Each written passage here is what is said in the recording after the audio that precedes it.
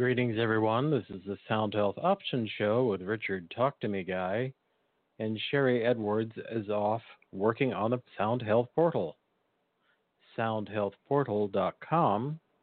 Currently, you can check out the free campaigns, which is amazing that they have these services for free now that you can try out, see how the portal works. You can go to soundhealthportal.com, click on the Services tab, and look at the current campaigns that are running. Campaigns are ones that are free for now. Currently, they have biodiet, neuroplasticity, stem cells, Parkinson's, and golf. It's really true. You can get benefit in your golf swing from figuring out your vocal profile, seeing that muscles aren't working or might be overworking, or it's really quite amazing as the evolution of the Sound Health Portal continues, how much data can be shown and displayed, and so that you can then sit down and figure out or give to your healthcare practitioner and work out what you're working on, whether it be a golf swing or how your brain works, which is neuroplasticity. You merely go to soundhealthportal.com, sign up for a free account. They don't spam you and sell your list and all that kind of silliness. And do 2 45-second recordings right online, preferably using a microphone, just because the audio will be a little bit better if you use a microphone for the analysis. Submit it by choosing the campaign that you want to run. Submit that with those vocal prints, which is all, it'll walk you through all this on the Sound Health Portal. And within a couple of hours to maybe 12 hours, I don't think I've ever waited quite that long, you'll get a report back with a full amount of information of what is, in my words, what is hypertonistic, which is maybe too much, and or hypotonistic, which is too low. And you'll be able to sit down and look at those. And then, as I say, take them to your healthcare practitioner and see what you want to do. It's really amazing amounts of information. You can also go to the soundhealthportal.com and use the Nano Voice, which is under this, again, services, free voice analysis. And you'll be able to go use the Nano Voice, which I often use when I'm adding a supplement to my regime. I'll take a vocal print, meaning a voice recording, using the Nano Voice, and just have that. And then I will take a supplement and wait about 20 minutes to 30 minutes, and then take another free vocal analysis and see if there are differences in the print, which will all make sense when you see it. You'll see if something's changed or radically shifted, or you'll just see if there are reactions to what you're taking. And it's really a helpful tool. It's also really good for testing out allergies, food allergies, where you're fasting, meaning you haven't eaten anything and it's the first thing you eat in the morning. So you take a vocal print before you've eaten the food, and then you wait about 15, 20 minutes, and then you take it after you've eaten the food, and again, see if there's a shift in your vocal print. It's really wonderful information. And, like today's show with Paul Gaylon, amazing formulator, we're going to talk about mushrooms as allies. This is a show you're going to want to pass on to your friends and re-listen, probably, because I know Paul, and there's a lot of information in there. You can do that by going to any of your favorite podcast aggregators, which could be iTunes, Pocket Casts, Dogcatcher, Google Podcasts is coming around quite nicely. And go to any of those and search for either Sherry Edwards or Talk to Me Guy, all one word, and it will show up in your podcast aggregator, and you'll be able to pick this most recent show with things such as, Stitcher does this, Google Podcasts, Pocket Cast, allows you to share to others so you can just listen to the podcast and then share it directly to them, because there's going to be a lot of great information here. And with that, there are tonics and there are benefits in everything that we're going to talk about in this show. Mushrooms are our friends. Today's guest, Paul Gaylon, likes to be on the cutting edge. President and founder of Herbal Products Development, he has studied herbs, foods, and mushrooms, formulating innovative herbal products and the whole food concentrates for over 30 years. Through his extensive travels, he's become knowledgeable in both native and foreign botanicals. Paul has studied medicinal plants in many countries.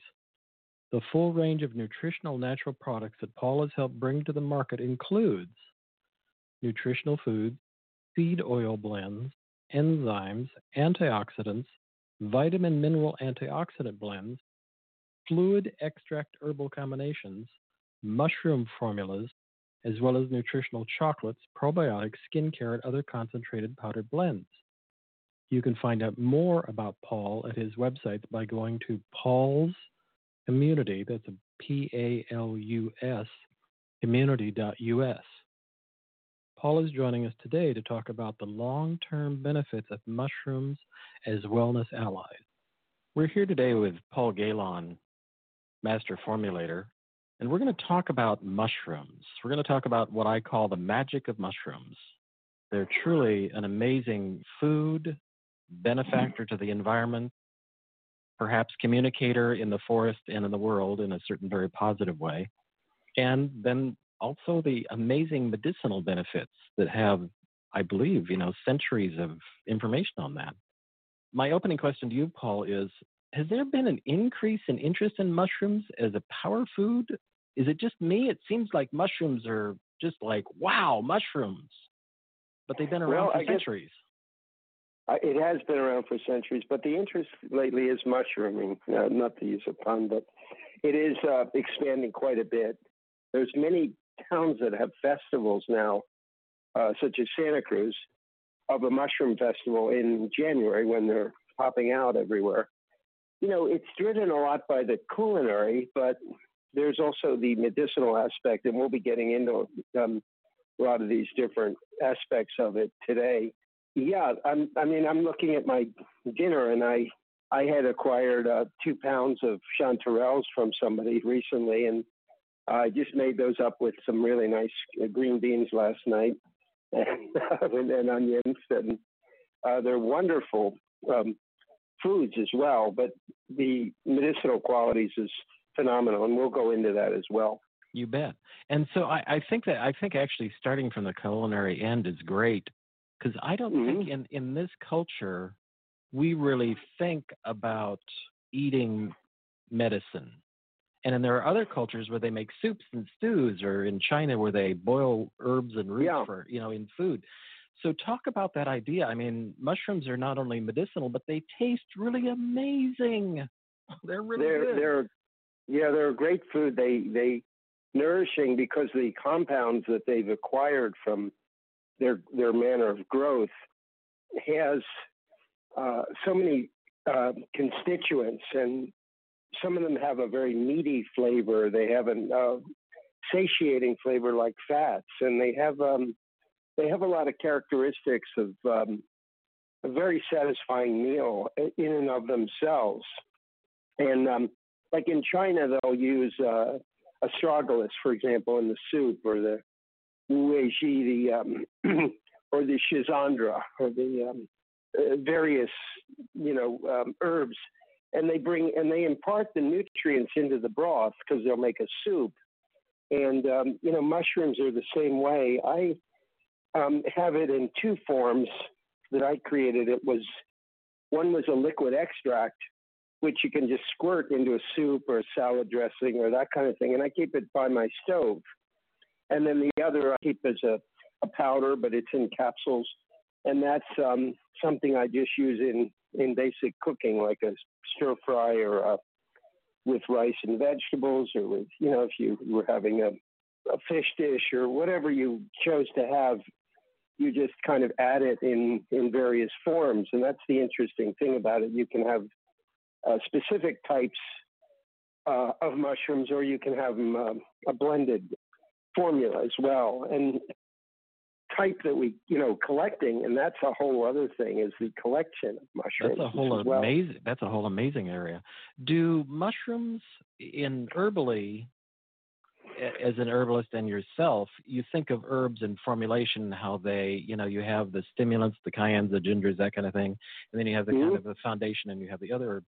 Do mushrooms formulate together in that same way? Do they have different characteristics that you sometimes want to have a formulation?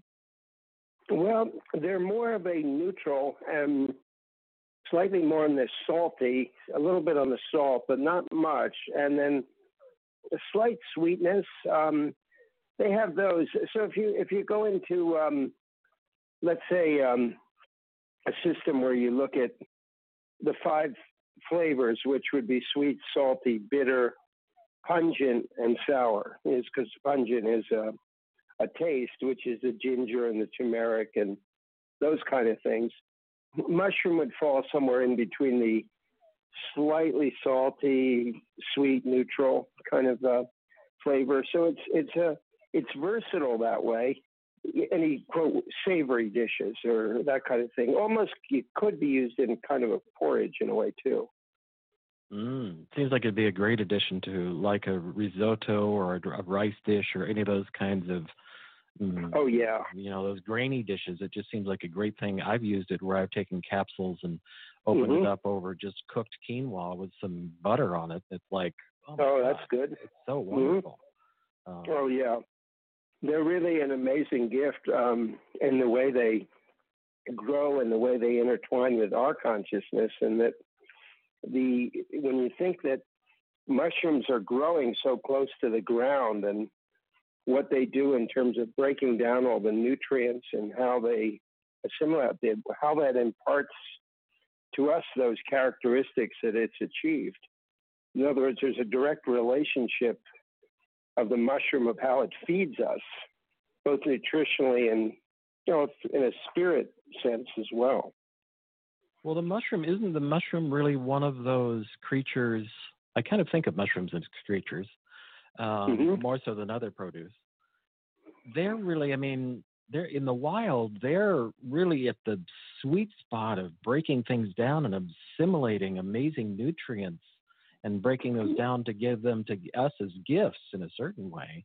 They're exactly the humic field is, wow, yeah. What an amazing miracle of micronutrients. It's incredible because it's the mycelium stage of the mushroom. There's actually about 5 stages of mushroom growth, but the mycelium is where it puts its quote roots down, kind of a whole network of roots like the internet. It's consciousness basically, and that's what it spreads across a mat to create a more spongy atmosphere in which the nutrients start to break down, and it changes soil to being more loamy and more that we can utilize it. So that's the other thing. Otherwise, we would have just dead, lifeless soil without mushrooms. And there's some amazing things about them in the way they share their resources among themselves and how they regulate temperature and moisture, and they're really quite a special characteristic of what they are. And are they unusual in the herbal realm? You don't think of comfrey as talking to each other in a certain way. I don't mean a bad way, but it really seems like because of the mycelium, because that amazing thread-like structure that they create, they really are they more communicative to each other than other kinds of botanicals? There's a certain consciousness to mushrooms, and a lot of the work of Paul Stamets, the mycelium running, and some of his books really speak about that aspect, because there's so many dimensions to the way they grow and the way what they do with kind of their own biological intelligence. Also, the way that they notice the manner of soil changes and the activity of it, and what happens in the soil, and how that and how the nutrients are recycled. It's definitely a powerful type of consciousness, really, in the way that they grow. And as we see that, that statement by Whitman, I think, every cubic inch a miracle, that we have everything, if you observe it and really notice it, has a powerful validity of what it is, and it's just the way we observe is really the limiting factor, I guess. Mm-hmm. And when they create their mycelium, they're putting out these threads all over the place. However, they don't manifest necessarily mushrooms in all those locations. Do they pop up in? Why do they choose to pop up? Do we know that part about? Because they have this amazing, threads of all over the forest, but they pop up in particular locations. Right. They're seeded. Okay. Yeah, it's the way they're seeded, and there's I guess we should get into the stages of growth. Mm-hmm. It can be both cultivated and naturally occurring as it grows. So the stages would be, and again, you could start anywhere in these 5. Let's say the spores are what seed the stage of the mycelium, and the spores are when the mushroom wants to reproduce itself, in a sense. And they, one of the interesting stories about cordyceps is that the mushroom grows through the worm. It's like a type of, it's like a growth. Now, in cultivation, that's not necessary to have the worm that it grows through, but that's what occurs in the nature in the Himalayan plateaus. Those cordyceps are cultivated that way. And the interesting thing is they'll climb up to a very high height, these particular caterpillars. And as they get there, this is an interesting biological drive, but the wind will carry their spores far and wide. So it's as if they are driven to climb up to a very high height and sporulate the earth as far as it can to disseminate those properties. So from spores, the mycelium come, and that puts its forest mat out, and the mycelium are what they call a hydrophae, but the mycelium are just the huge network that you see from the mushroom. They're actually underground primarily. And from there, you'll find little nods that will form, and that's called primordia. And that's the beginning of the fruiting body, which will come as the cap and the stem forms from that.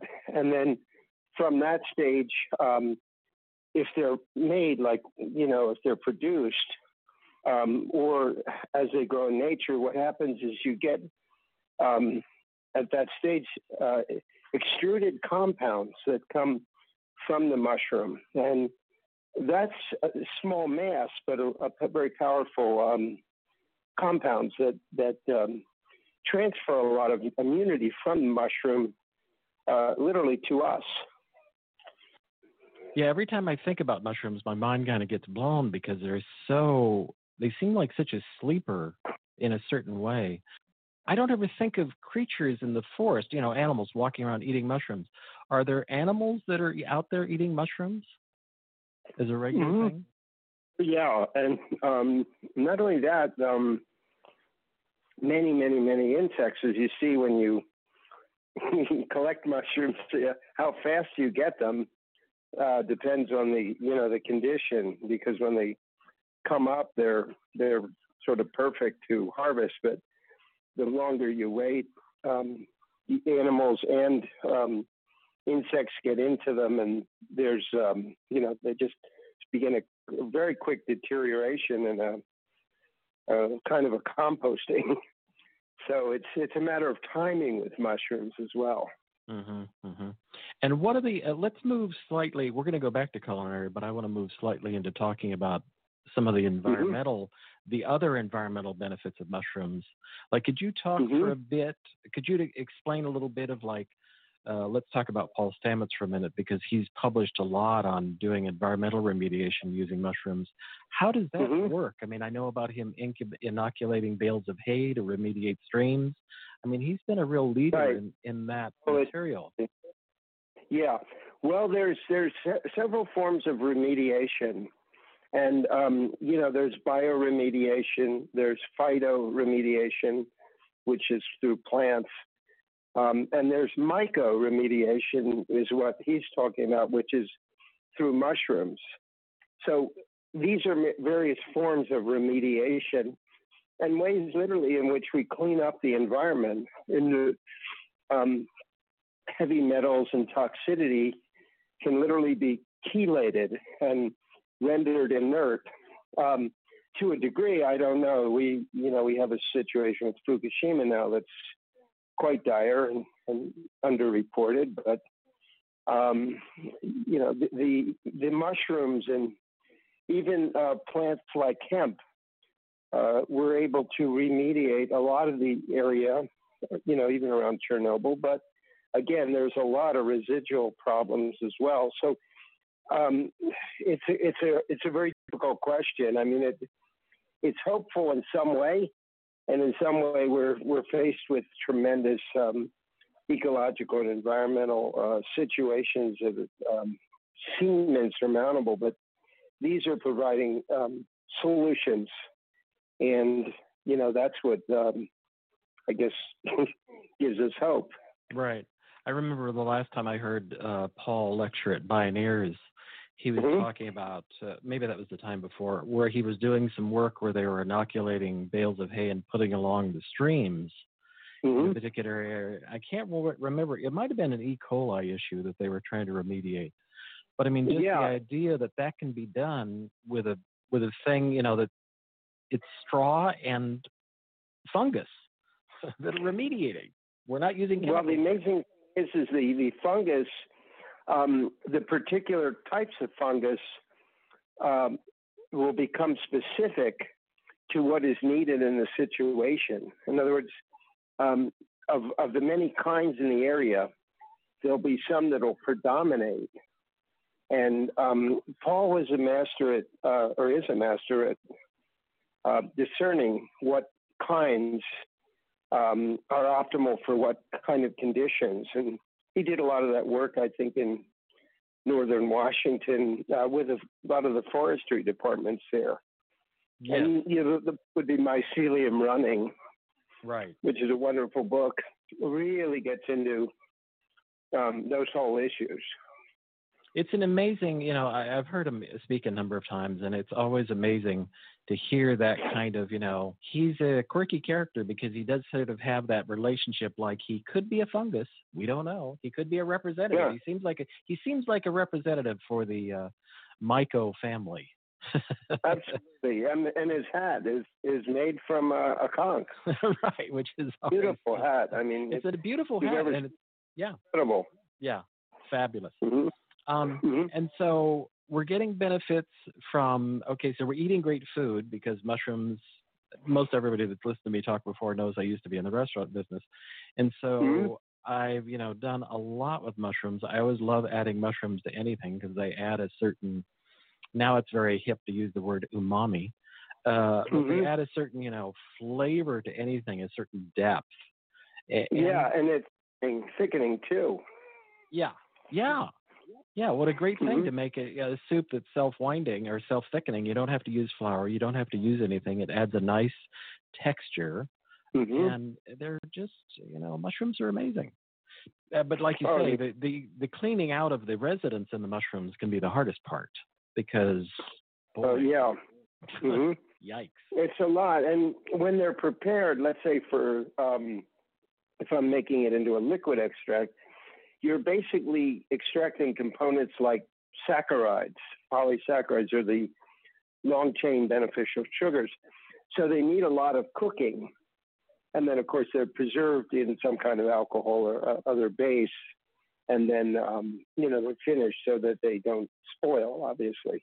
And then, of course, when you're working with them in a powder form, it's a very different kind of process. But far as fresh mushrooms, there's so many kinds, the chanterelles, the boletus, when you go to the mushroom festivals and see the amount of varieties in the labels and, which are edible and which are to be cautioned, and it's really astounding, the variety. There's literally the show in Santa Cruz that took place about a month ago had hundreds and hundreds of labeled species, and it was just fascinating to see what they can all be used for, and how they looked, and their appearances, and the spore forming, the conch forming, all the different types of physiological differences in them. It was amazing.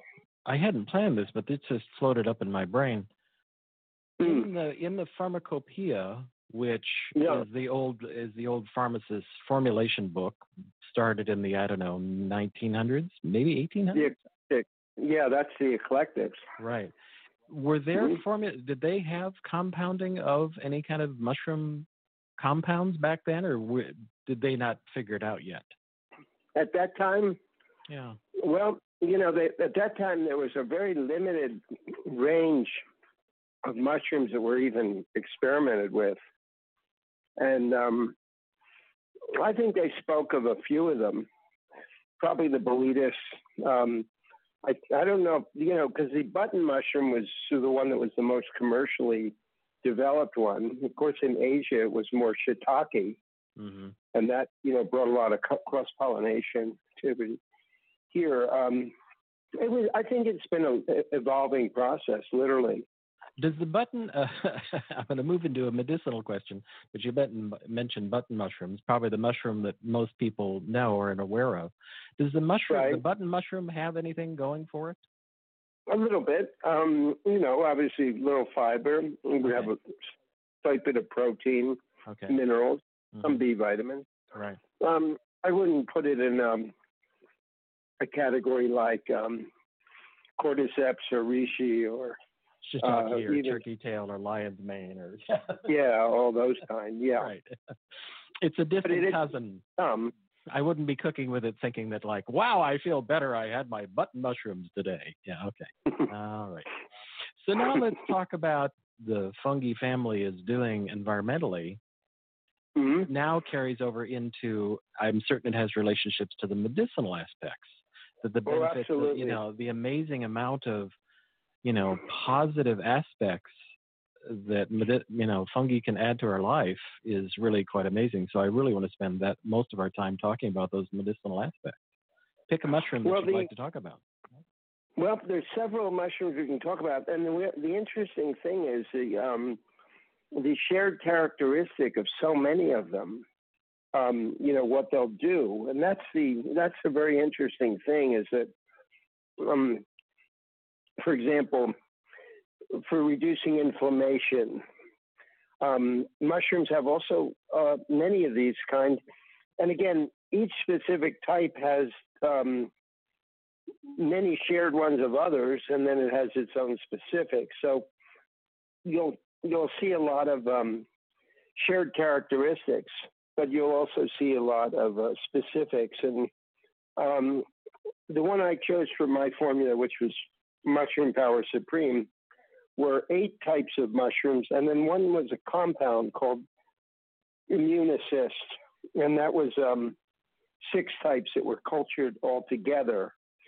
And my formula was more derived from, it was an organic processing on sorghum from Aloha Medicinals, and who are around the Nevada, California border right now. And even the cordyceps is cultivated. It's not the wild, so it's not it is suitable for vegetarians as well.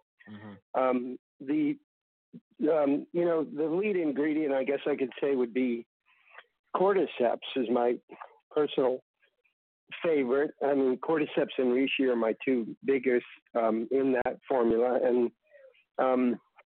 it's been used traditionally in the Chinese and Tibetan medicine for enormous amount of years, that maybe thousands of years actually. So these are really rich in the B vitamins, and they have a certain amount of K, which is very interesting. They have 18 amino acids, a lot of the polysaccharides, which, the long chain sugars, many of those, fatty acid, trace minerals, and they have, they've been used for blood sugar regulation, with the diabetes, the high blood pressure, strengthening the nerve. They've been used in stroke. And a lot of these have been actual clinical studies. So not only anecdotal, but they're backed by a lot of studies. You'll find actually hundreds of studies on specific kinds of mushrooms and the amounts that they used. So, that's the PubMed and those kind of things that we'd probably have on the unifiedcommunity.info website. You'd find that kind of stuff. And the interesting thing with the cordyceps is they they thrive actually in an oxygen-deprived environment. So that way they're utilizing the oxygen that's available most efficiently, which is interesting. When you have very little of something, you utilize the nutrients. And that's kind of the whole moniker of how mushrooms produce. They also contain glutathione, which is a very powerful antioxidant, that one. And, that helps to reduce that oxidative stress. Right. So, they've been used for performance and that kind of thing. And, each one has its own characteristics. The reishi, the Agrarius blazei, that was the one from Brazil. The maitake, the hen of the woods, amazing kind of mushroom too. Chaga, which is really coming into a lot of play lately. Another kind of conch found growing wild in Maine and Michigan, lots of them there. They can be produced, and they're also Siberia, is another big region for them. That's probably where a lot of them that started to be derived from, was in that part of Russia, which was Siberia at that time. Siberia, Russia at that time. Turkey tail, the lion's mane, and the shiitake. So each one of those has incredible compounds to themselves, and specific aspects of each one of those has been tested. So that's the interesting part of that, is that each one had certain compounds, like shiitake had the lentian and those kind, but turkey tail had another kind of turkey tail, the Trametes versicola, had other types. They called it PSK, and they had strong antibiotic properties. And each one had those characteristics. So that's how they came about. Amazing.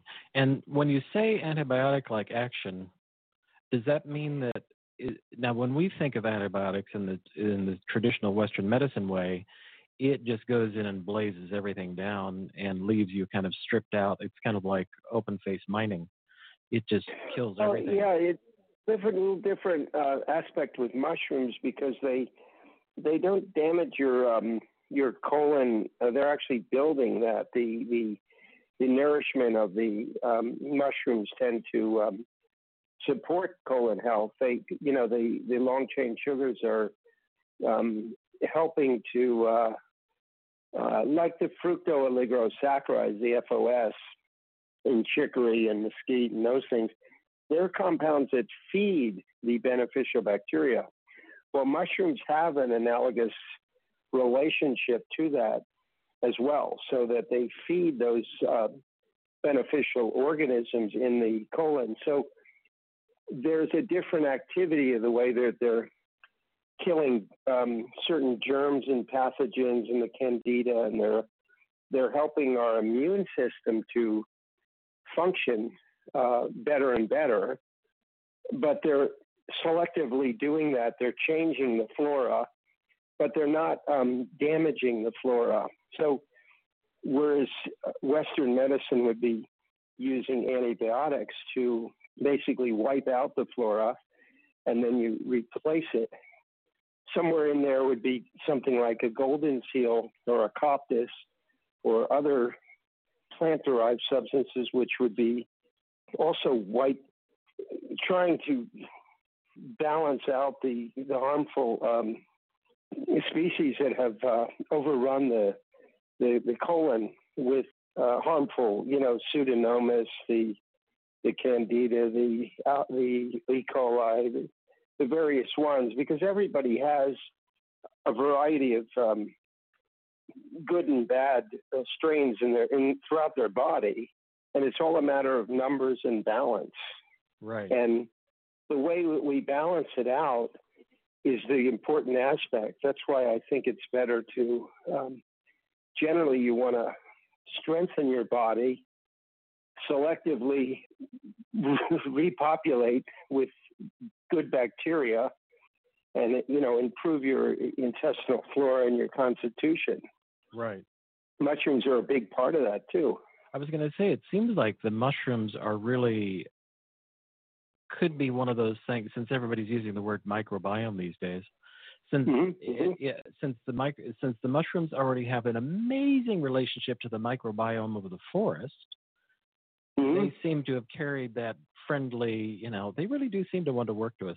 Every time I talk about mushrooms, or talk with you about mushrooms, it's always like they want to help us out, man. But I mean, they're allies. They're truly allies. They are truly allies. It's amazing.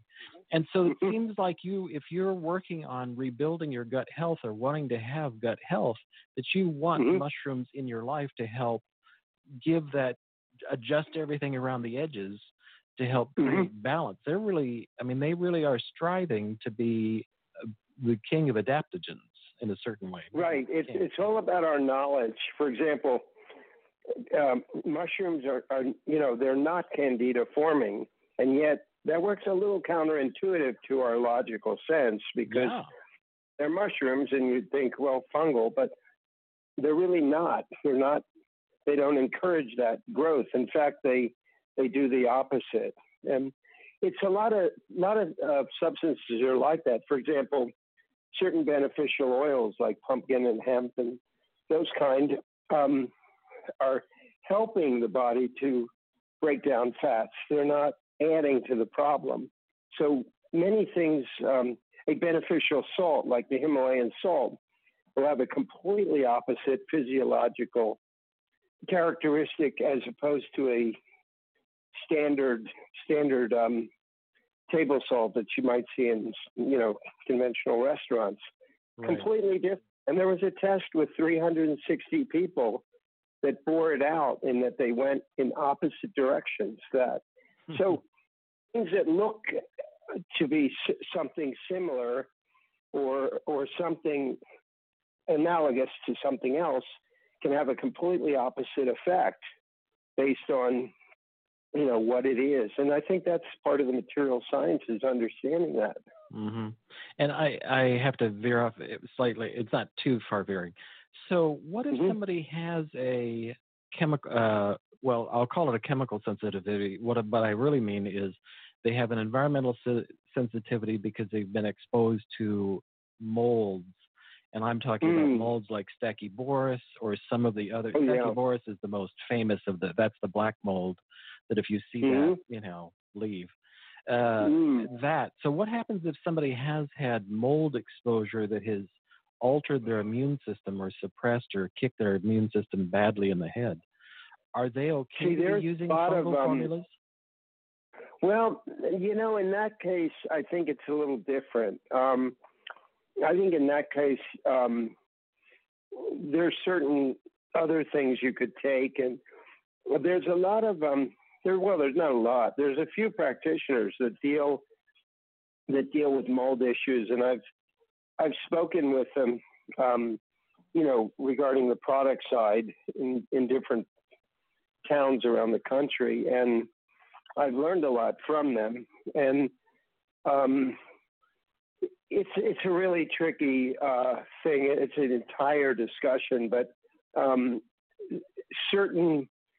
there are certain plant materials and there's certain It can be achieved through natural means, but there's been very few comprehensive formulas that have been successful in that so far. Although there are some, there are some that have, done a lot to control that. Right. But it's a very specific problem. It's kind of like malaria in a way. Right. It's very specific. Yeah. It's good to know. It's really, I wasn't aware of, and I think that's really a good thing to know about the candida, that it's a candida, antagonist. Right. And it's yet really it would good to seem know. the opposite. And most people believe it to be the opposite of what it is. Yeah. That's really good to know. But the mold thing is a tricky. I worked in remediation, and boy, when people have had a mold exposure, it's a tricky realm. You can rebuild, with other protocols and ozone and all sorts of things to benefit the body. Yeah. Man, it's a gnarly situation. So they're really, the mushrooms are really, not only are they allies, they're adaptogens. So they're really immune modulators. Exactly. And so they're really, if it's too high, it brings it down. If it's too low, it brings it up. So they're really wanting to help bring us into homeostasis and health. They are, yeah. And that's the immune regulation. And a lot of the, cancer protocol involves certain compounds of the mushrooms. And that repeats itself in a lot of the clinical literature because the mushrooms tend to be immunomodulating. And that's the interesting thing, is that physiological relationship of the mushroom and the way that it grows and how that imparts that to us in strengthening our immune system, just like it strengthens its immune system in the way it grows. And that's one of the interesting analogous things about mushrooms, I think. Part of, I think, as we're talking, I hadn't really connected the dots that it's so beneficial to the gut that it makes sense that it would be a positive immunomodulator, just based on the fact that it's making our gut so much healthier. And that's really the foundation of our, health, that it's going to be overall beneficial. If you have a healthy gut, it's hard to be sick. Really. Exactly. You have your resistance, and that's the thing about it, is this crux of the matter is that they're imparting our resistance to be stronger, and they're strengthening it. And not everybody thrives on mushrooms as much as the next person. I mean, everybody's different, and that's the biochemical uniqueness of each person. So it's hard to make a blanket statement about anything, but mushrooms in general are very beneficial to most people, and in many, many situations. So probably why in China and many countries, in that area, and Japan, so certainly, of course, in Europe, it was a big tradition. And this is what people did to strengthen themselves. And this is what they collected in the wild. And that brought them that connection with nature and being out there to collect them as part of their meals. And, there's something about coming in out of the rain and all of that to feel your immune system kicking in and making a warm meal and getting warm and getting nourished from having these mushrooms and as a meal. Well, and spending that time in nature is hard to go wrong. Exactly. Yeah. I'm not talking about floods and thunderstorms and that. I just mean in a general sense, spending time. Oh, yeah, this can be a little much. So I have a sort of a side culinary question, and that is, what's up with truffles? Are truffles, do they have medicinal benefits? And do we ever talk about that? Mostly it's like, oh my God, I had truffle on my eggs. I can't believe how amazing it was. Is truffle some like magic thing? Well, they were harvested in France by pigs being able to literally root them out, by their sense of knowing and getting them. So it was the rarity of them. Truffles are one of those rare foods that's in it's like a fine wine that only a certain amount was made. And so it's at this point, it's a very, revered food because it's rarer, than anything else. I haven't worked with truffles that much. Yeah. But, I'm sure they're a wonderful food, and I'm sure they have a lot of medicinal values as well. But there's so many kinds of mushroom. David Aurora, who wrote the book Mushrooms Demystified, said that the most mushrooms he saw in the world were actually in Africa, of all places. Really? Yeah. We'd think it would be more tropical, but he said there was an incredible rise. So mushrooms literally are, obviously all over the world. And some countries don't utilize them like others. Like in, the Ayurvedic tradition, it's not like the Chinese in that regard. They don't revere mushrooms like the Chinese. They don't hardly use them. Isn't that interesting? And did we have in the United States, were indigenous peoples here mushroom farmers? I think people harvested them. Okay. I think the interest has grown, though, literally exponentially in the last, I would say 15 years, 20 years. Right. Maybe a little more, but the interest level now is really high in the States. It's really amazing now. When I think about in the 70s, in the 70s, man, when I was studying about herbs, cordyceps was kind of what we talked about, or reishi or shiitake, but it certainly was not at anywhere as the scale of what's available. I mean, you can go into almost any health food store today and find a whole shelving area of fungal possibilities, whereas back then... Well, exactly. You find them in the culinary world, in food preparations and sauces, and then you find them on the shelf as medicinal formulas because of their corrective nature. And right. So you see them in a variety of ways, and that's what's going on with mushrooms. They're really becoming they're really becoming developed as, and they're both cultivated and collected in the wild. It's an amazing, I'm back in my mind sort of standing in the forest and, looking at mushrooms. I've photographed mushrooms a lot, and I just think they're, spending time with them is certainly a thing. In a very positive sense. I think it's part of where they are, but they're at the feet of the, trees, which is amazing. It's always an amazing, it's never a bad place to go looking for mushrooms. It's amazing out there, and it's a whole world. That micro world is truly amazing. It's, just beautiful and stunning. And that's interesting for, like, on the trees, you'll see the conch growing from the tree as literally the body of it, the corpus, the body of the tree. And then they're growing under, as other species are. And, there's such a there's such a variety of them.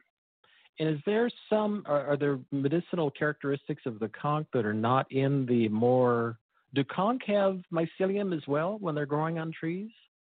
I don't know that part. They're different. The conch are more the reishi, I guess the chaga. They're growing on like a birch in the woodlands. They have a hard mass of mycelia. Ah, okay. And they're harvested by breaking it off of the trunk so it can regrow. Okay. They call them polyphores. They make teas of it too. Right. The reishi and chaga of that type, those are higher in what are called triterpenes. And there's a compound called betulin, and that's an anti-cancer agent. They're high in inositol, which is a kind of a B vitamin. Then the ergocetrol, that's the one that forms vitamin D. Right. They can certain kind of statins. The chitin's the very insoluble fiber, and they have a lot of enzymes. So they have a lot of immunostimulating properties as well. Right.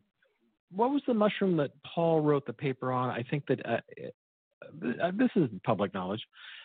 He wrote a paper about he gave his mom a particular strain of mushroom when she was dealing with, I believe, breast cancer. Can you talk about that a bit? What was that? What was that? What was that? Was that lion's mane or turkey tail or one of those? It seems like it could have been. Yeah, it could have been one of those too. I wonder if that was in the book Mycelium Running. I'm not sure. I remember him talking about it, and that was one of the. I think that was one of the things that began to sort of blow out in a good way. Mushrooms when that occurred, and it was like, look, my mom is alive today, and this is how we did it. And he wrote quite a paper on that. That was an amazing thing. I think it might have been in the Mycelium Running, but he had a lot of other books, and yeah, I remember reading about that. Right. Trying to see which one that it was, but I think it could be one of those two. Right. Okay. I can't remember now, but it is really amazing how they're so. I'm looking at in this case, I'm looking at the list of ingredients of the Mushroom Power Supreme, and as I read, and I'll put the link for this in the show notes, the link for a paper that you wrote about all these mushrooms. I mean, yes, the foundation of what you're talking about is your formula, but you give an amazing amount of information about these mushrooms. And well, the ancillary information on them is very vast, and that's kind of one of the aspects to them. Okay. Let's see. So that's another aspect of the mushrooms. Yeah.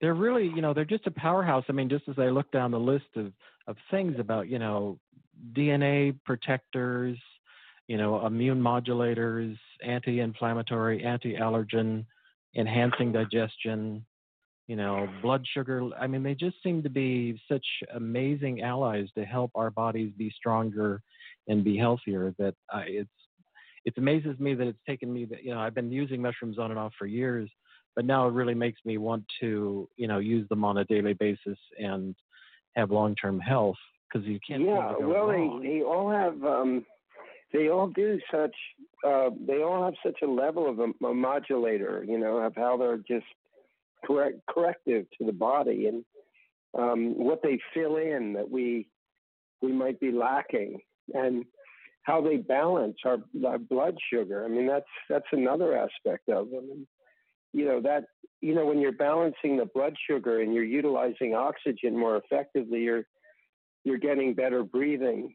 You're getting a lot less fungal overgrowth to candida because your sugar regulation's more controlled. Your insulin,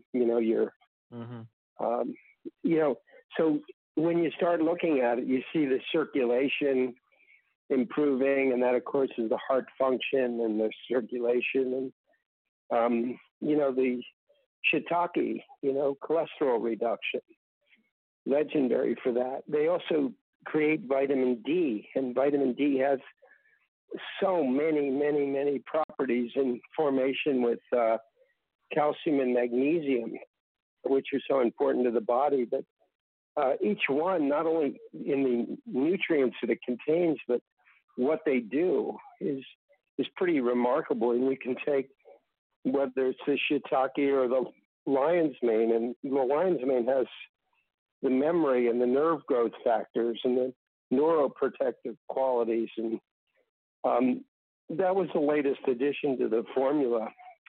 The Mushroom Power Supreme was the lion's mane, and I'm getting more and more and more and more of a deeper appreciation. Of course, I've been using lion's mane fresh for many years, but I've just incorporated that into the last couple years into the last batches.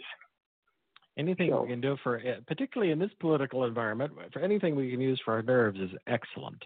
That's all I'm going to say about that. Yeah. Well, it's good. I mean, it's fortifying, and that's one of the characteristics we need to have is this long-term stamina and this fortification. because, we're in it for the long haul. Yeah. And it'd be nice to be, functional during 98% of that long haul. Exactly. Longevity. Yeah. We're all getting older. This is how it happens. We all get older, and, it's good to be, functional while being older.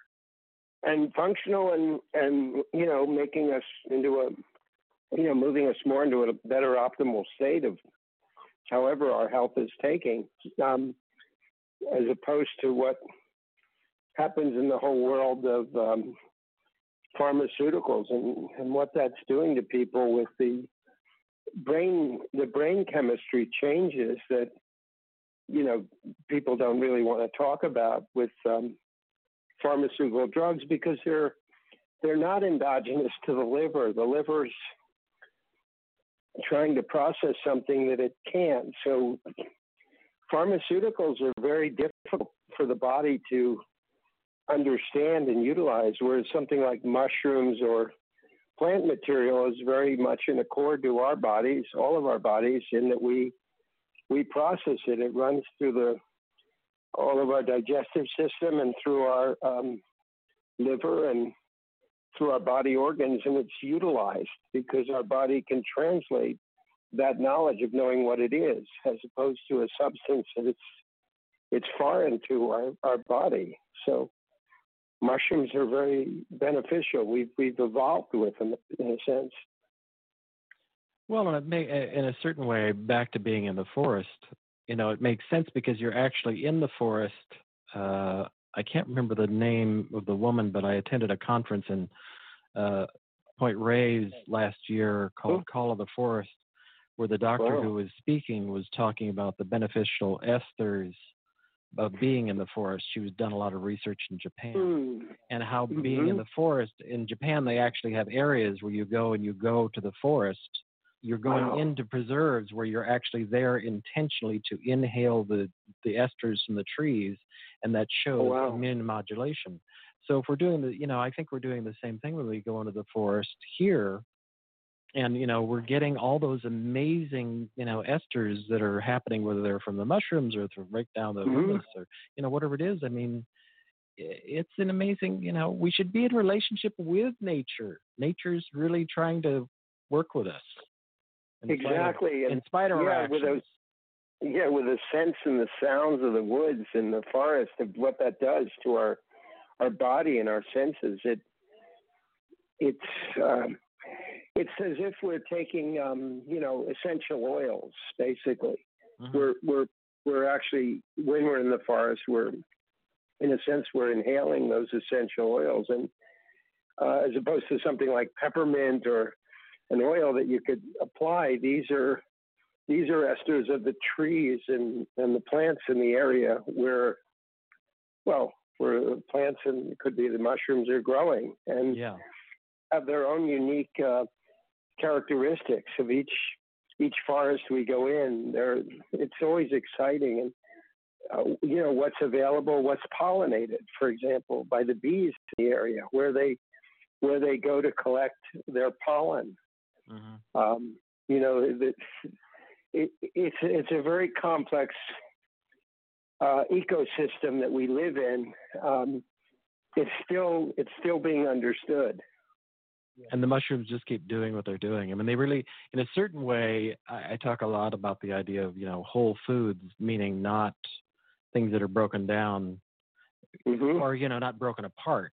And mushrooms seem like that, like they should be in the food pyramid, in the sense that they are like really an amazing whole food with just a myriad, amazing amount of micronutrients that are really fabulous for us.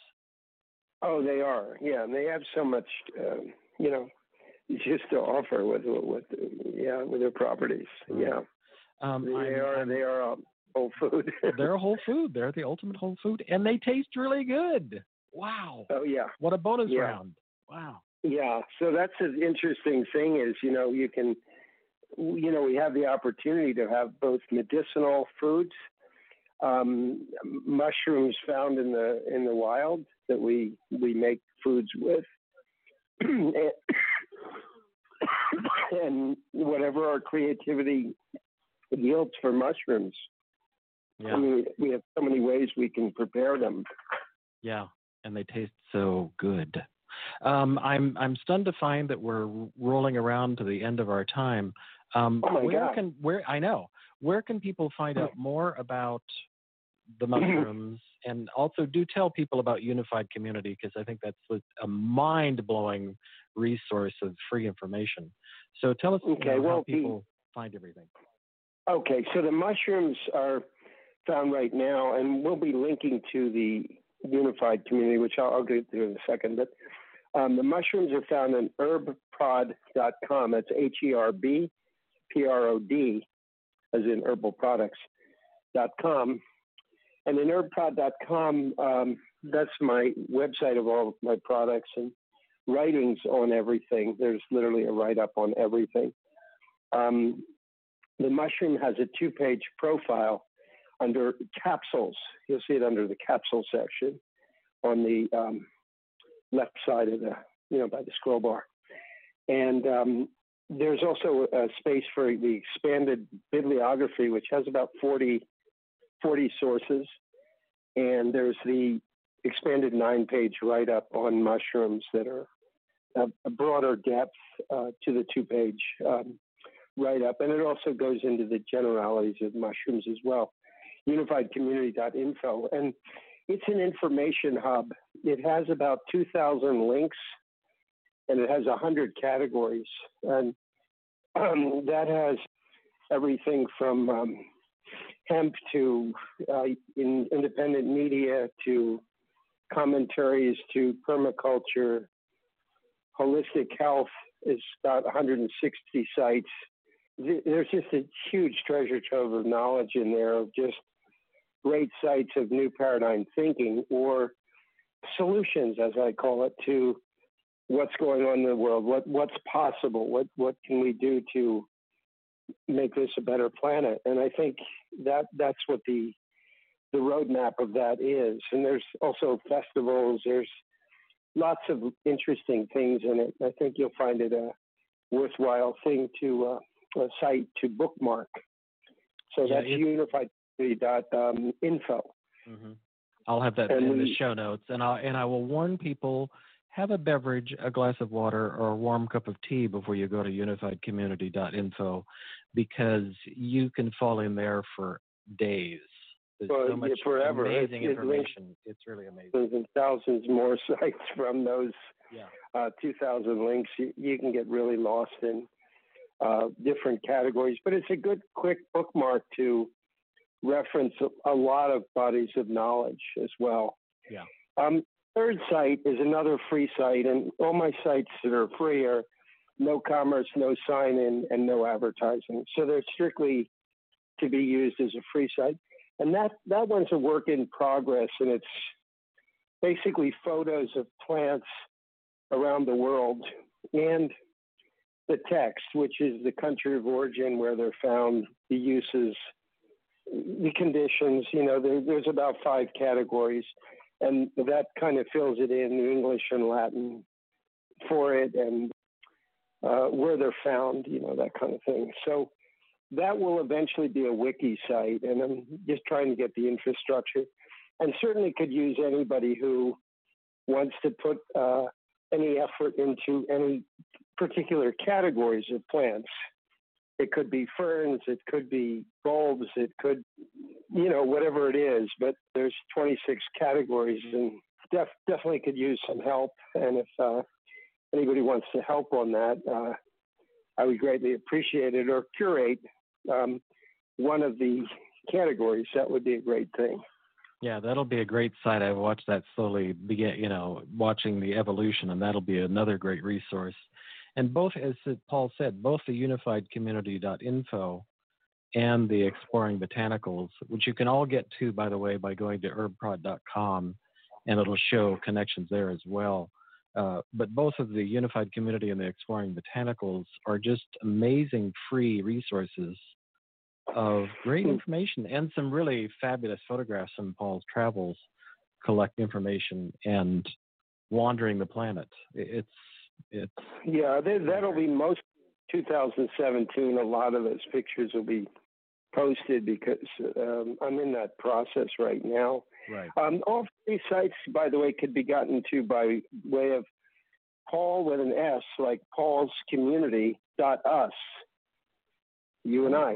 Cool. Okay, cool. And all three. So HerbProd, UnifiedCommunity.info, and ExploringBotanicals.com can be gotten through that way as well. Well, thank you so much, Alex. This was great. Really enjoyed this. This is wonderful. That was a blast. All right, we'll have to continue this one. Yeah, there will be a part 2. All right, everybody. Have a great rest of the week, and we'll see you soon. Thanks. Bye.